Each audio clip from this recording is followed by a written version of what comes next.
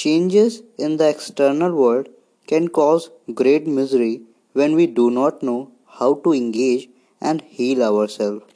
Moments of pain and discomfort or encounters with ideas that may break the mental images we have created of the world are normally things we not only run away from but also things we build walls to defend ourselves from.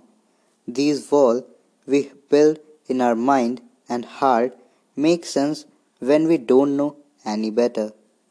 We all have the right to protect ourselves from pain, but be aware that these walls can turn from protection into prison. The more walls we build around ourselves, the less space we have to grow and be free. We have a harder time realizing the habits that cause misery when we are surrounded by the psychological walls we have constructed, causing us to stagnate and fall into a rhythm where we are all running within a space that is slowly growing smaller.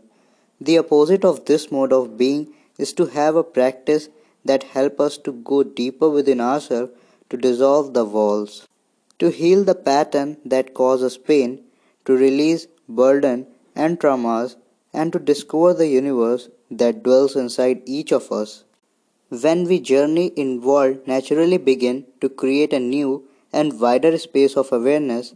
Now, when things happen in the external world, we have more space and time to examine how we would like to respond as opposed to reacting blindly and reinforcing old patterns. Peace out.